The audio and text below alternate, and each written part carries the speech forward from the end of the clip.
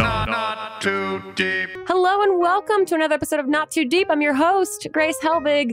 Very exciting episode with the one and only Margaret Cho, comedian, activist, dog lover, sous vide expert. As I've found out this episode, you'll learn a lot about it. We also get to hear about her career, and she gives some really, really great tips on turning your life around if you find yourself in a hard time or in any sort of struggle. She is just so charming, just so lovely. Enjoy this episode of Not Too Deep with Margaret Cho. Not too deep.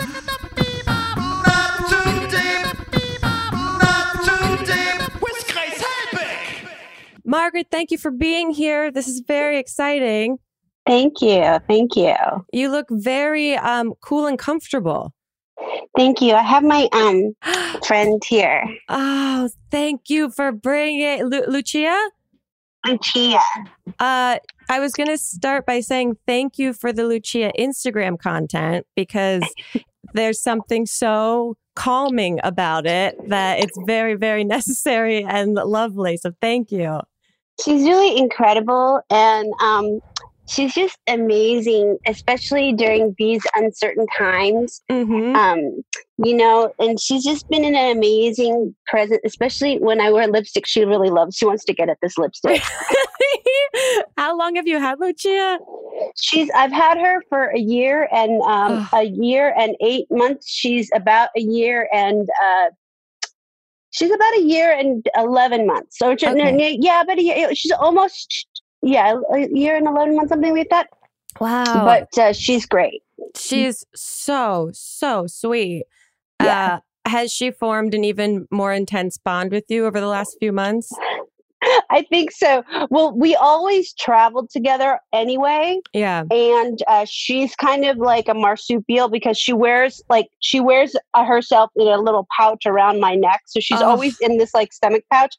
And so lately, I've been trying to get her out of the habit of it, only just because I thought, why don't you just try to sit in my lap? But she just will get inside my shirt too. So, if I don't have the pouch, she'll put herself in my shirt. Yeah. And so that works too. So, but I have to wear a loose fitting shirt. She'll she got in the habit of it when I had like a night dress on, and then she would get in on under the shirt night dress, and she would get on my back. Yeah. And then so I would put her in the front, so I could sort of be like more aware of her. She's the best. Oh, it's so sweet. How did you guys come together? She's from the Michelson's Found Animal Rescue. She was rescued from a kill shelter with her entire litter. Wow. And my friend works at Animal Rescue. And so they alerted me about this litter that was coming in. Mm-hmm. And so her whole litter got rescued, and the mom got rescued. Like the mom got adopted first. Wow. And so she has the same, like her mom and her siblings all look exactly the same, but they're all different colors. Oh, cute. And they're all about the same size. It's funny because her mom but her mom looks like she's wearing like husky makeup. Yeah. Like she's dressed up as a husky for Halloween. Like she's got like the husky eyebrows and just like she did husky drag. Yeah. And then her brothers are like kind of have like sort of Dalmatian brown coloring and like brown spotted. And then her sister is white but with a black nose and black eyes. And she has like kind of brown hazelish green eyes and a milk chocolate nose, like a milk tea nose. I think it's like milk tea and boba coloring. She's kind of cappuccino. She's everything about her is a very like calming aura. Mm-hmm. And she has kind of a rose tea, kind of milky undertone. So she's I guess she's like a fall autumn palette. Yeah. And she has like kind of ballet pink ears. And yeah, she's just a very calming, She's kind of mad at me lately because I've been brushing her teeth, which she hates. Really? Okay, but you've taken the step to actually get in there with a toothbrush? Yeah, was hard because she's such a small mouth. So I've had to like go through several toothbrushes to find the right size. And we do it like the last thing at night. She gets her teeth brushed at the because she's tired. So it's easy for me to get in there when she's sort of not expecting it. So I get in there really, really late at night and I brush her teeth and she's like so mad. And then she wakes up and she's like she gets really mad when I do it. But at the very end, then I give her chicken toothpaste because I can't really brush her teeth when there's toothpaste on it. I give her the toothpaste at the end as like a treat, so she knows like to expect like a treat at the end. That it's worth it. Yeah, so it's like chicken whipped cream kind of. Oh, okay. I didn't know that kind of stuff existed, but that's cool. That's what it's got, like a chicken flavor. Okay. So. But it's kind of got a whipped cream kind of it's more like a Beurre Blanc. And it's more like okay, and it does clean the teeth? It does clean the teeth, and it has some sort of like, abrasive agents in it, but it has a chicken flavor and it's good for them. Huh. Oh, so I wonder, she likes it. That's great. I mean, that makes me wonder why we haven't in the human world like taken risks in like a savory toothbrush or toothpaste scenario. I know. Why don't we have like a butter toothpaste or like a sour cream toothpaste? I don't know. They always say like if you can't brush your teeth, you should eat like a piece of cheddar cheese. That's probably like the best thing. Oh, really? I've never heard that. Yeah, it's supposed to like somehow be a coating for the teeth that's somehow better than the worst environment for your teeth is like sugar. Yeah, that makes sense. Or I think an acid, like an orange juice thing is like the worst thing you can do. Right. But the best thing is like a some kind of a I guess a cheddar cheese. So they should have like a cheddar cheese, like a bacon cheddar. Toothpaste. I didn't know I would get so much knowledge about hygiene, dental hygiene for dogs immediately. Thank you. Of course. Now, Margaret, you've had this bonkers career, and I think it's so wildly impressive, the trajectory of your career in terms of like being someone involved in the entertainment industry for so long, because it feels like, the entertainment industry is very draining and very exhausting. And you found this way to like stay very true to yourself and kind of navigate it, which is, I think, so freaking cool. Especially with, technology and everything kind of evolving and all of that. You must be exhausted at this point. But I want to talk to you about a couple of things. One, the most recent situation of The Masked Singer, in which you sang as the poodle on this program. How was that experience? Because it seems very wild to have an entire studio audience screaming, "Take it off" to you at the end of singing a song. It was so fun. I really had a great time doing it. It's such a weird thing to do. A show where you're singing, and so much of entertainment really is about context and who you are in relationship to an audience and how they know you. And so it's strange to kind of go on to something where they know you're supposed to be famous, and they know that you're supposed to be talented. You should be. Right. And they should know you from something, but they don't exactly know. And it's such a weird thing. So I guess that it's kind of like, meta show business. And that it's like, how do we know you? And why do we know you? And what is this supposed to be? And so it's interesting. It's a Korean invention. It's been adopted over here. Was that strange to be doing the American version of it? Yes, because I'm also very into Korean entertainment. I'm like very crazy about Korean drama and K-pop. And so, and I am Korean. So it's a very interesting thing to be. I mean, we haven't adopted as much Korean variety programming. So it's great that show is such a big hit here. So it's an it's a great adaptation. And I think it's also great for us as a country, just because all of our entertainment and all of our everything about America is so divisive. Yeah. You know, like everything that we do is like, it's us against them. Mm-hmm. And that show, no matter who you are, politically, socially, where you stand, even on masks. Yeah. Everybody likes it. Yeah. Likes it. Wow. I never put that together. That is very true. It does take that boundary away for people. That's very, people love it. So it's funny. It must have been nice too, also to be involved with something where you didn't necessarily have to talk politics, that it was just exactly what it was. Yeah, which is cool. And also, you know, that kind of thing of like where it's I like a big shiny floor. They call them like those shiny floor shows where it's very old school entertainment where they don't even approach any kind of thing, like where it's also not very much about like where they don't know when they're going to air it. So they don't necessarily, it could be live or it could be not rooted in the moment. Mm-hmm.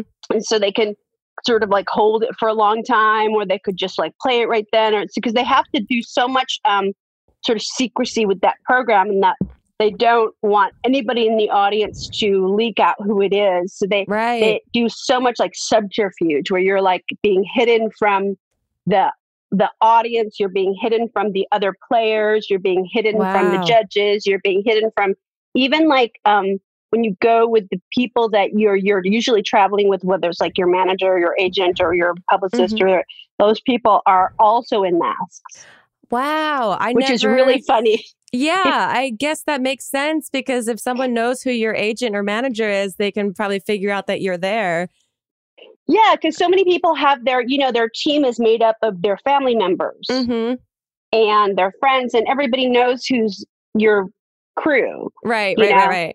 So you're going to know, like, as soon as you see somebody that you're hanging out with, they're going to know who you're with. Like, so that's like kind of part of the game. And then also, like, anytime you go to like a rehearsal space, you're there totally isolated. So they're taking us to different places that are like not around the other people that are on the show. And then if you're in a situation with the other people that are contestants, the other masked singers, they're not in their costume. So they have like other actors in the costume. So you don't have a chance to talk to the people, because we'll talk to them. Right. I'm going to go, who's in there? I'm straight up going to go, take it off. Take off your mask. I was like, but Tommy Chong walked by me and I smelled weed, and I'm like, oh, that's fucking Tommy Chong. Because I know him from life. Yeah. So I was like, because I've recorded a song with him before. So I was like, oh, that's Tommy Chong. Because I totally smelled his weed too. Yeah. You knew exactly what strain it was. I know his strain. So I was like, oh, it's Tommy Chong. Because it's like it's unmistakable, his strain. So I was like, oh, it's fucking Tommy Chong. Because it was like, that's Tommy Chong. And it was so funny because I knew it. And it was just, you could just tell. So that was really funny. It's also funny how heightened all of your other senses for like deductive reasoning come into play when you're trying to figure this thing out. Yeah. Well, it's also cool too, because it does combine something that you are really passionate about, which is music. And I think that's, how did you get into music? Was music before comedy? Were they kind of at the same time, or was one leading into the other? Well, my mother is a singer and my father is a piano player, and that's how they met. My mother sang in the church choir, and my father played piano in different churches all over Korea. So they met in the sort of music, like church circuit in Korea. And so, and then when I was really young, I was in a small band of singers. Like I was about 5, and I was singing in this like choir of little girl Asian singers. And then we were like singing in these like little like public television shows in San Francisco. And then I got fired because I kept waving. I couldn't stop waving at my mom. And I was like scared. And I was like, my nervous tick would be like waving at my mom from like in the audience from the stage. Yeah. And I like, was like, and crying and stuff. And so like I was like kicked out because I was like so like immature. Oh. And I couldn't separate myself from like that sort of thing of like just not, I wouldn't stop, and I couldn't get into performance mode. So I was like kicked out of the band. And so that sort of was like my entry into it. And then I played piano as a really young kid, and I started guitar like very young, but I originally started as a piano player, and then it was like very much, I think, always part of like, you know, when you're Korean, you always are encouraged to play, but it's sort of like they either push you towards a life as a sort of classical pianist or cellist, or, you know, you're pushed towards a classical music and you have to be the best or you're discouraged. Yeah. You know, like if you're not, bit of pressure. if you don't show promise as like, yeah, if you're not a virtuoso, if you're not like in the top 0.1%, whatever, they say, don't do it, just quit. Wow. So it's kind of like, if you're not going to be the best, you know, if you're not first, you're last, that kind of mentality. Jeez. Which is, I think, everything, you know. Yeah, so I mean, it was really hard. Yeah, that sounds very difficult, and also a slight training for, I guess, Hollywood in some regard. Right. Absolutely, for sure. It's the same thing. Yeah. Well, you've also, so you're doing your podcast now, and I've been like doing some internet stalking of you, and it seems like you're really busy in terms of like maintaining conversations with people, because I know right now it's a little bit difficult and interesting for comedians to kind of navigate, you know, the world right now and how to figure out this new, adapt to performing in different regards. Like, how have you kind of navigated the last few months in terms of like staying in entertainment, creating things, getting out there, that sort of thing? It's weird. It's very much like trying to stay connected through, podcasting. I'm doing some work on indie film and doing some stuff. Well, there's some like voiceover things, anything that's kind of not, I've gone into some bubbles to do some things which are very intense, because you're like in the bubble, like you're testing to go in the bubble, and then you're like going in. That's crazy to me, and that's really hard. But I've done like some animation stuff. Like I have a movie coming out in really soon called Over the Moon. Oh yeah, the new Netflix animated. Netflix. Yeah, which is beautiful. So that's great, you know. But there's like some stuff that is just like, you know, I want to happen, but you just have to wait. Like a stand-up comedy is really hard on Zoom. Yeah. It's really hard on Instagram Live. I mean, I love doing it. I love doing stand-up comedy. It's very challenging on these platforms. So yeah, I haven't done a drive-in show yet. I would love to. Mm-hmm. That would be great. So we'll see. But I really miss doing comedy. That's really the hardest thing. I mean, especially, you know, like everyone says, especially right now, I feel like it's both extremely necessary for comedians to be able to be performing, and also really daunting. There's a lot going on. And like, how do you've always been a very true to yourself, outspoken creative. How do you manage wanting to talk about everything that's happening in the world versus like wanting to kind of process everything that's happening in the world? Well, I've been doing like, right now, I just started to help out with the Biden-Harris campaign. Oh, cool. Which is really great. So I'll be working on that for the next, 40 something days until, which everybody's like, so worried about, which I get, but it's enough time. Yeah.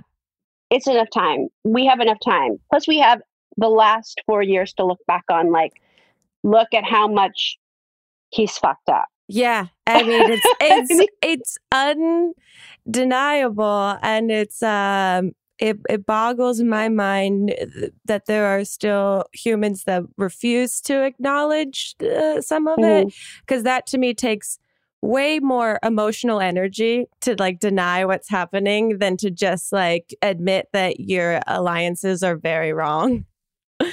Well, the insanity of it, and it's like the also the gall. Yeah. To sort of keep and maintain that position, and the ridiculous idea that that's not going to completely destroy our democracy. You know, that's the problem, is that it's not just going to mess up the next 4 years. This is going to mess up the last 225 or whatever, 230, 240. I mean, you know, we're really in a dangerous position. I mean, it's very terrifying. So it is really wild, but it's very cool to see and hear that you're lending as much support as you can to get things going. Do you have, because I know myself included, a lot of people are just like, what can I do? Like, what's something that I can like focus on? Like, do you have any tips or advice or suggestions for people in those terms? Because I think it's really easy to get very overwhelmed by like the grand scale of everything rather than like focusing on the smaller, more accomplishable tasks. I think it is just supporting the people that we want to support, and supporting the messages of people that we want to support, and just getting behind it and getting excited about these small victories. You know, to me, like these small victories are important. Like I really get around things like promoting the idea of let's end systemic racism. Let's look towards change. Let's look towards this idea of prison reform. Like I was excited that Gavin Newsom signed this bill that's going to allow people who are incarcerated, who are fighting the California wildfires, to become firefighters when they get out of prison, which I think is really important. So I think that's really great. So I've been a big fan of Gavin Newsom since he was mayor of San Francisco, and he's a friend of mine. And so, you know, I'm really thrilled that he's changing things around for people in California. And, you know, wildfires here are really a problem because of climate change. Yeah. And, you know, the Bobcat wildfire is really, it's right by our house. Actually, Lucia was coughing the other day when the wildfires started, because the smoke is in our air, you know, and they're in her little tiny milky tea lungs. So it's really sad. Yeah. I mean, when really you see sad. It actually affecting, I mean, I've seen the photos from up in San Francisco, and they look out of a movie. Like they don't look real. And it's hard to process because your brain tries to create like a distance of like, that's not possible. It's not happening. But it really is. It is. Oh, well, okay. We're going to take a quick break. When we get back, I have a bunch more questions for you. So we'll be right back with more Not Too Deep. Not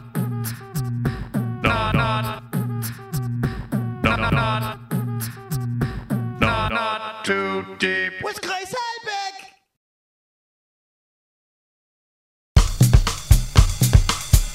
I kind of joke with my boyfriend now, but it is also something serious of like, should we have more of a plan? Should we have more of like things like cans of food and water and more of an actual sort of like backup situation for ourselves? Do you have anything like that? No, but like when I with the guy that I go out with, we're going to like some of the protests, you know? Yeah. And we're like, is there going to be tear gas? Should we bring milk? Yeah. And we only have we're non-dairy. So we have almond milk? Does that work for tear gas? I don't know. Yeah. They're like, this is the most insane question I'm legitimately asking myself right now. I know. It's like, what do vegans do for tear gas? It's like really hard to figure that out. It's like, you know. True. But it's very true. Very real. Yeah. Well, in you are vegan. Not really, but we're not. We're just not. We're just not. We're trying not to do too much dairy. Yeah, no, that makes sense. In the last few months, have you noticed any of or have you developed any really healthy habits or any really awful habits? Neither really healthy or awful. Although now I'm cooking on the high end and low end of the temperature scale. So I Okay. either do I cook at either 150 degrees or at 500 degrees. Whoa, what So is this? I sous vide first, Oh, and then I blaze. So I do the sous vide. Depending on what it is. So uh-huh. I'll sous vide for sometimes 24 to 48 hours, and then I'll blast it either on the Weber outside or the broiler inside. Whoa, what? Depend. I don't have a flamethrower or a torch. Wait, so Um, what kind of cooking is this? it's sous vide is it's under it's a water bath. Right, it's like So vacuum sealed. vacuum seal it, and then you put it into a water bath for depends on what it is. If it's Mhm. vegetables, you would do like 160 to 184 degrees, depending on how hard it is, how much water there is in it. Okay. And then meats, you would do if there's like a bone in it, or how much conductivity or how much fat or connective tissues in it. It depends on what it is. Okay. So in general, I think, meats I would do, because if it's like got a lot of connective tissue, I would break it down for like Mhm. 24 hours or 48 if it's like really hard.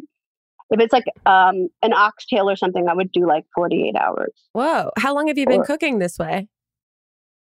for since March. Whoa, cool. So yeah, it's been good. It's been really interesting because I can sort of really see how it's been very creative, and it's been Mhm. a way to kind of look to food as like at least becoming a little bit more interesting Yeah. than just like broiling a chicken breast or Yeah. What was the you know. what was the impetus that got you into this? I've always enjoyed cooking, but I've never had time. So Mhm. this is like a way to utilize the time. And like Korean cooking is all about fermentation, Okay. and spending like several days on a dish where you would like take it and put it outside in these clay pots, and it's about the seasons and about Mm. drying and fermenting vegetables and beans, and using these flavors and using the seasons to cultivate these flavors. And certain seasons, like you would bring forth flavors, like certain seasons bring forth certain fish and fruit and vegetables, and those kinds of things are really Cool. inherent to the Korean palate. And so I thought, well, let's try. I don't do that much, but I Yeah. definitely was like into like, oh, let's try to see if we can do it with the technology we have around sous vide. And I have a chef's kitchen. Cool. So I'm going to actually I just had it remodeled like 2 years ago, but I've never used it. I used to use like my Nice. stove as a clock. So now I'm going to actually use it. Now So it's nice. it turns out it has a couple other functions that you can Yeah. use it for. It's really beautiful. And I have a steam oven too. So that's been helpful for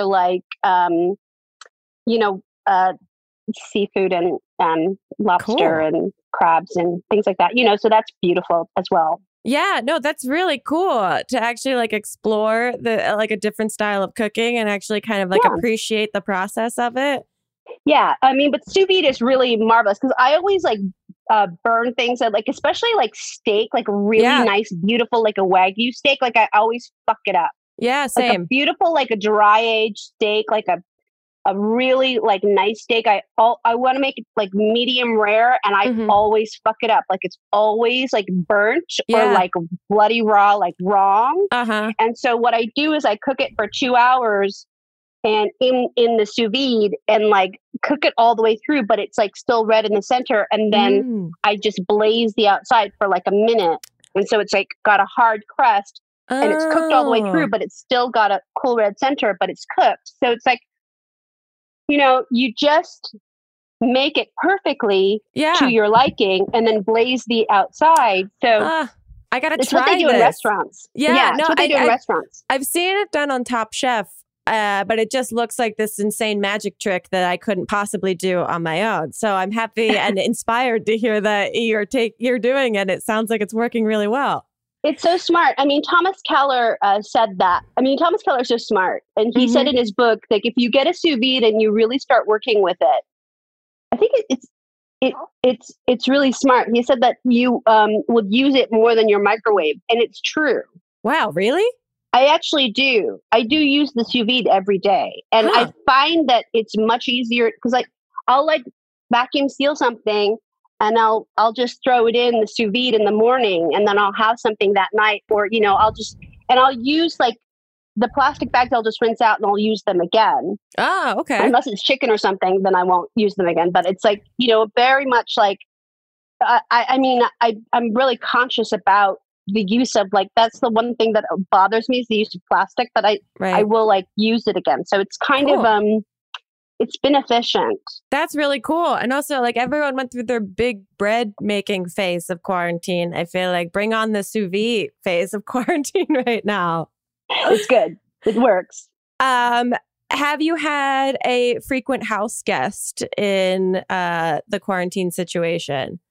I have been seeing a guy my oat milk friend. Okay.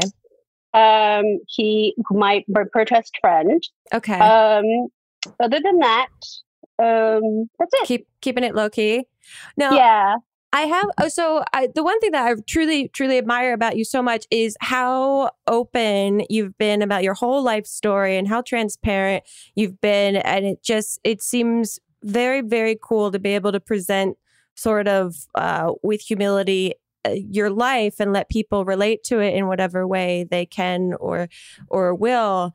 Do you feel pressure to be so transparent online or to be voicing your opinions? Because I'm sure, every person, especially a comedian, especially female, that tries to say something about anything going on in the world, people want to shoot you down and tell you to shut up and et cetera. How do you balance that? Oh, well, I don't care. I mean, I don't really care. To me, it's also I'm also very much I'm always trying to make jokes. So it's whatever I can mine as a subject for jokes, I'm much more desperate to do that than I am to worry about opinions about what people might think. So I'm so hungry to have subjects to talk about, because you're just constantly burning through material in every context. I always need to have jokes to write about and something to write about, something. So it's way more essential for me to take that sort of idea of privacy and throw that out the window. Cause it's also, who cares? It doesn't matter. Very true. It really doesn't. So I need to talk about whatever I can talk about in order to have something to talk about. Totally. Do you have a process for writing jokes? Or are you just sort of kind of open and conversational and sort of filtering through things and making note of things that sound more interesting to kind of experiment with? Yeah. I mean, I also try to think about what do I like to hear about? And what do I like to say to people? And what do I think is funny? And what do I like to tell people about myself? And then just sort of extend that into what is interesting to tell an audience, an audience is really just an extension of friendships and so, it's just an audience, it's just people. So it's more just presenting yourself as a friend to a group of people as opposed to just one other person. That's so really cool. It's really just that, that's the only process that I have. And it's just trying to remember and trying to record that. And so it's a process of doing that over and over. But that's why being on stage is so important, because it's a constant thing. And then when you're not doing that, it's really hard to figure out even who you are as a person, because it's so much of my life has been about processing that as a performer. And so for doing that for 35 years. And so now not having that is very strange. Fair. Yeah, I bet. Which is probably why, podcasting and that sort of thing is nice to feel some sort of sense of like talking things through in a way. Do you have anyone? Well, first of all, what's like your relationship with social media? Do you hate it? Do you tolerate it? Do you love it? I like it. I mean, I think it's fun. I think it's definitely interesting. It's something that is there, and it's something that is funny. And I definitely, I fuck with it. Like I engage with it and I like it.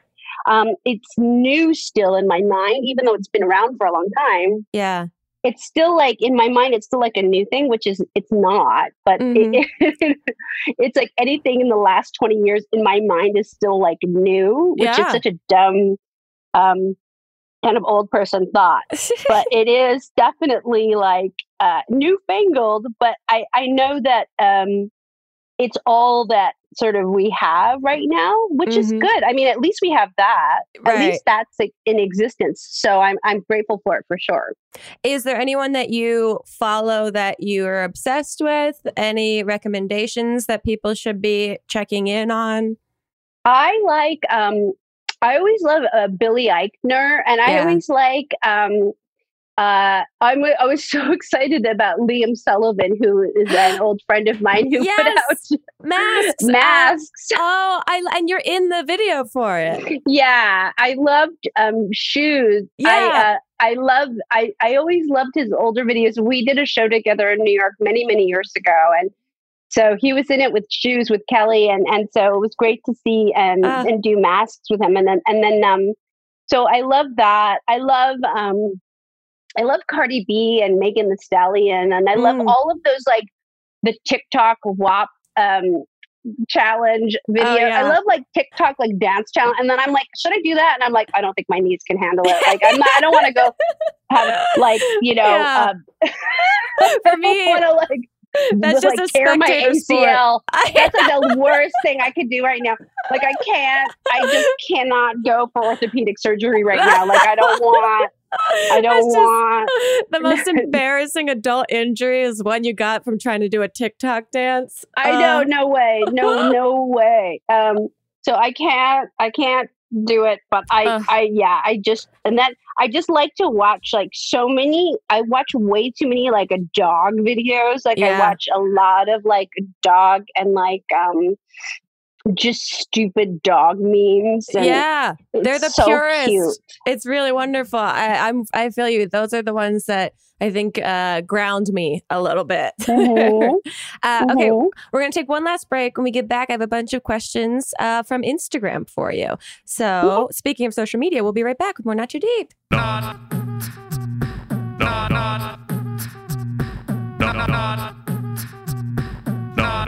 Too Deep with Grace Helbig.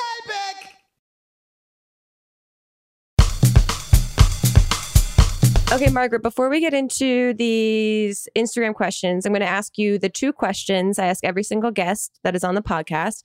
And the first is, who, alive or dead, would you most like to throw cold spaghetti at? Who like cold spaghetti? Well, I think it would probably be Donald Trump. I mean, he should get he should step in some cold spaghetti. He should get cold spaghetti threaded through those toes. On a lighter note, the other question that I ask every single guest that's on the podcast is to tell us your worst pants shitting story or like a close call situation, but you can only use 3 words or 3 small phrases. So mine, for example, is college, jogging, front lawn. Ooh, okay. Yeah. Mine is Mini Cooper. Okay. All fruit diet, 101 freeway. Oh, wow. Okay. Those that paints a very vivid picture. Yes. But no follow-up questions. Let's get into these Instagram questions. So we got a bunch of really, really good ones. Everyone is absolutely adoring of you. Someone wants to know, well, you kind of touched on this a little bit, but what's become your favorite snack during quarantine? Well, actually, I love guacamole, but made in a moquetete, which is a granite bowl with, so it's like a mortar and pestle, but made of granite. Oh, never heard of this. So it's crushed instead of with a fork, so it's, I guess you can do it with a fork, but if you crush it with stone, then you're breaking apart the molecules. So the cell walls are, they taste different because they're crushed instead of just broken. Okay. So when you crush the cellulose, it breaks apart differently on your tongue. So all of the cell walls are, it's like the water molecules are, I'm saying it wrong, but the cellulose is broken up differently. So it breaks up differently in your mouth. That's why it's great. So I make it with garlic and avocado and red onion, which is better raw. Yeah. And corn and bacon. Well, and bacon. And bacon. And fish sauce instead of salt. Really? So Whoa. A little bit of red boat fish sauce, which is it gives it a little bit of funk, but not too much so it's fishy. Got it. It's very, very good. That sounds awesome. I've never heard of that before. Very cool. Yeah. Someone wants to know, if you could hang out with one of your tattoos, which would it be? I would hang out with Kuan Yin, who is on the back. She is the goddess of compassion. Ooh. And she is on the she's the Buddhist goddess of compassion. She's on the back of my left calf. Cool. And she's a work in progress. She's not finished, but she's really beautiful. And she's got my back. She's on my left leg. That's awesome. I love that. Someone wants to know genuine life advice or what you wish you knew 20 years ago. Nothing's that bad. Nothing's that big of a deal. It's not that big of a deal. It's not that big of a deal. And also, that I bought, like, I worry so much about stuff. Yeah. And the worst thing I've ever been through never happened. Okay. So it's like, you always like put yourself through so much shit. Yeah. It's just you doing it. It's like, I always worry so much and it's really just me. That's really helpful. I think that, we're so stuck in our heads that being able to zoom out a little bit and like see things as they are is hard to do, but very helpful. Yeah. Emmy wants to know, what do you think the next steps are for Asian American representation? Well, I think it's really like that we're just going to see and feel and hear more Asian American stories. And we need that. We need to see and hear and feel and tell our stories and see them on the screen, see them on the television, see them in the books, see them in the movies. Just see them and hear them in podcasts and everywhere we can see them and hear them and tell them, they've got to come out. And that's the next step, is to be there to witness them, see them, tell them, hear them, all that. Cool. So be audience, be the teller, be the watcher, be the actor, be all of it, be Very the author. Cool. Very cool. Kellan says, I love her content and wish she would start a vlog and do more music video collabs, please. Do you have any plans for upcoming more like internet centric content or more music collabs? I would love to. I have been writing more music and I have been doing other stuff. I'm actually going in to start a movie in a couple of weeks in New York. And so I'm going into quarantine for that. So hopefully maybe when I come out of that, I'll do more. Nice. And it's maybe nice to have a specific reason to quarantine. Yes, it's good. Knowing that there's a goal. Favorite comedy special at the moment? Favorite comedy special? I think I really love, I always love Ali Wong's Baby Cobra. I think that's like probably my favorite. Very cool. That's so great. I want to see one from Bobby Lee too. Bobby Lee is so funny all the time. Yeah. But, I really love Ali Wong. Just everything. Ali Wong. Agree. Rebby wants to know, what's something you wish more people knew you for or as? I guess, I don't know. I don't know. I guess my activism, because I've always Mhm. wanted to work more as like um, an activist within the LGBTQI plus community, and Mhm. also working to combat the experience of people experiencing homelessness and Mm. help people to get out of the experience of homelessness and Yeah. that kind of stuff. I've worked around that a long time, so Very cool. um, hoping that receives more traction. But it's also that thing of like you don't want to like say, "Hey, I do Right. this." Right. It's like, yeah, you don't want to be misinterpreted for helping for the wrong reasons, but you also want to be helpful. I want to be helpful, but only just because I want more people to like do it too. Yeah. Just so like I want more people to be like, hey, this is something that we should all do. Not so that people are like, oh, look at how great she is because she does that. Mm-hmm. More like I wish that more people would be like, hey, I would like to get involved. It's more that Yeah. than so it's kind of one of those things because there's sort of that whole thing of like that culture of like virtue signaling, which is so weird. You Yeah. know what's so weird is like when people like pretend to rescue animals. Wait, this is a thing? Uh-oh. Yeah, people like pretend to like rescue animals, but they're actually just endangering animals and then like pretending to rescue them. Like this weird Whoa. shit.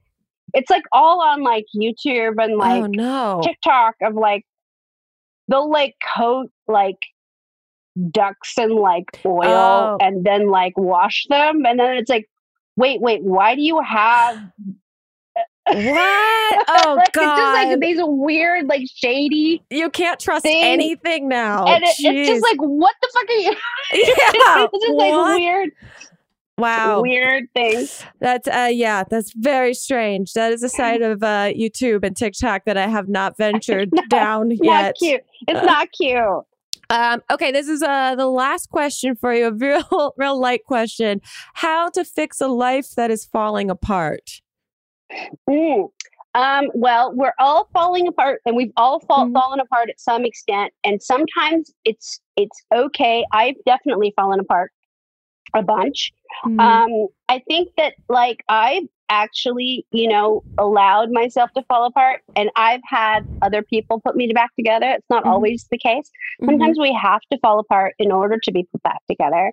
I think it's more like what is the extent of falling apart, and what is like the point of falling apart for you. Mhm. And it's more like what do we need, like what is it that we need to not fall apart, or what, like usually when we fall apart is like, do we need to fall apart, do we need that to see what we need to be put back together, and what's the worst thing that can happen. Mm. So it's kind of like, what does falling apart mean, and what does it Yeah. look like, and what does it mean to lose everything, and what does it mean to gain everything back, and what Mhm. is everything. So it's a very existential kind of question. Yeah. But it is okay to fall apart sometimes, and it's I actually sometimes essential. Yeah, and I like a lot of times I think like kind of what you're saying, that I think people are hesitant about it because they think it's a bad thing. They think it's, something that shouldn't happen. But I feel like I relate most with the people that have gone through a falling apart stage in their life. And if you think about people that have never experienced that, they seem like serial killers in a way. Yes, That have yes. only had a very like straight linear path feels a little unrealistic in a sense. Yeah. So, I mean, it's kind of like if it's like, what do you define as falling apart? Like, I Mm-hmm. have been, taken out of my home and put in an institution. That's pretty much falling apart. Like, I was Mm-hmm. like taken out in an intervention and given a Oh. choice of you can either um, lose all of your friends and family and continue your life as you are, or you can be put in this institution. And then I was placed there for a year and a half. And that was really like my falling apart. Yeah. So that's kind of, that's the thing. I've been fired. I've been canceled, quote unquote canceled. I've been like, there's like lots of things, Mm-hmm. So, when you reach those stages, it's like, is that falling apart? I think so. Yeah. And it's like, you survive it. Mm-hmm. So it depends on like, what is sort of their definition. So, and you get stronger and you get better. And so I'm glad I experienced that. And I think that you have to in order to grow up. So I think it's the choice is like, let's not be afraid of it and let's just go through it. The only way out is through. Yeah. Yeah. Very, very true. I love that. And I think, like you said earlier a little bit, what is the worst possible thing, and like really trying to kind of get yourself to really think about what's the worst possible thing. And a lot of times it's like what you're saying to yourself rather than the reality of the situation. Right.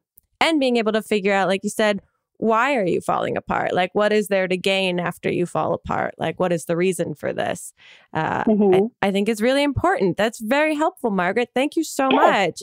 Thank you. Before we wrap up completely, usually, hey, little girl. Usually we give a personalized fortune cookie from us to our guests when we're doing this in person. But because we're doing this virtually, we have a virtual fortune cookie for you that I believe Melissa has emailed to you. Oh, yes. The new Bay Bridge linking East Bay to SF took like 11 years to make and over $6 billion, including the increased toll fares. But guess what? It's going to rust soon and need to be rebuilt. This type of situation may be applicable to many parts of life for an American in 2020. So that's nice. That's a bit of a journey to get there, but we got there. It's true. That bridge was so annoying too, because it took forever. I mean, it was and I couldn't believe how much it really affected the commutes, and it was crazy. It was crazy, but yeah. That's how it goes. 2020. Margaret, where can people find you and everything that you are up to if they don't already know? People can find me at Margaret Cho on Twitter, at Margaret_Cho on the Instagram. They can find me margaretcho.com online. And I'll be back on tour when this whole thing is over. Heck yeah. Yeah. So and thank you have your podcast going on that people can listen to? It's called the Margaret Cho. It's on anywhere you can listen to podcasts. Awesome. Well, thank you so much, guys. Go check out everything that she's up to. Also, the dog content is 100%, so you won't be upset. We'll see you guys next time on another episode of Not Too Deep. Goodbye. Too deep, too deep, too deep, not too deep with Grace Helbig. Not Too Deep is a production of Grace Helbig Incorporated. Producer Melissa D. Montz. Edited by Shireen Lani Yunus. Post-production sound by Chris Henry. And an extra special thanks to Flula for the theme music.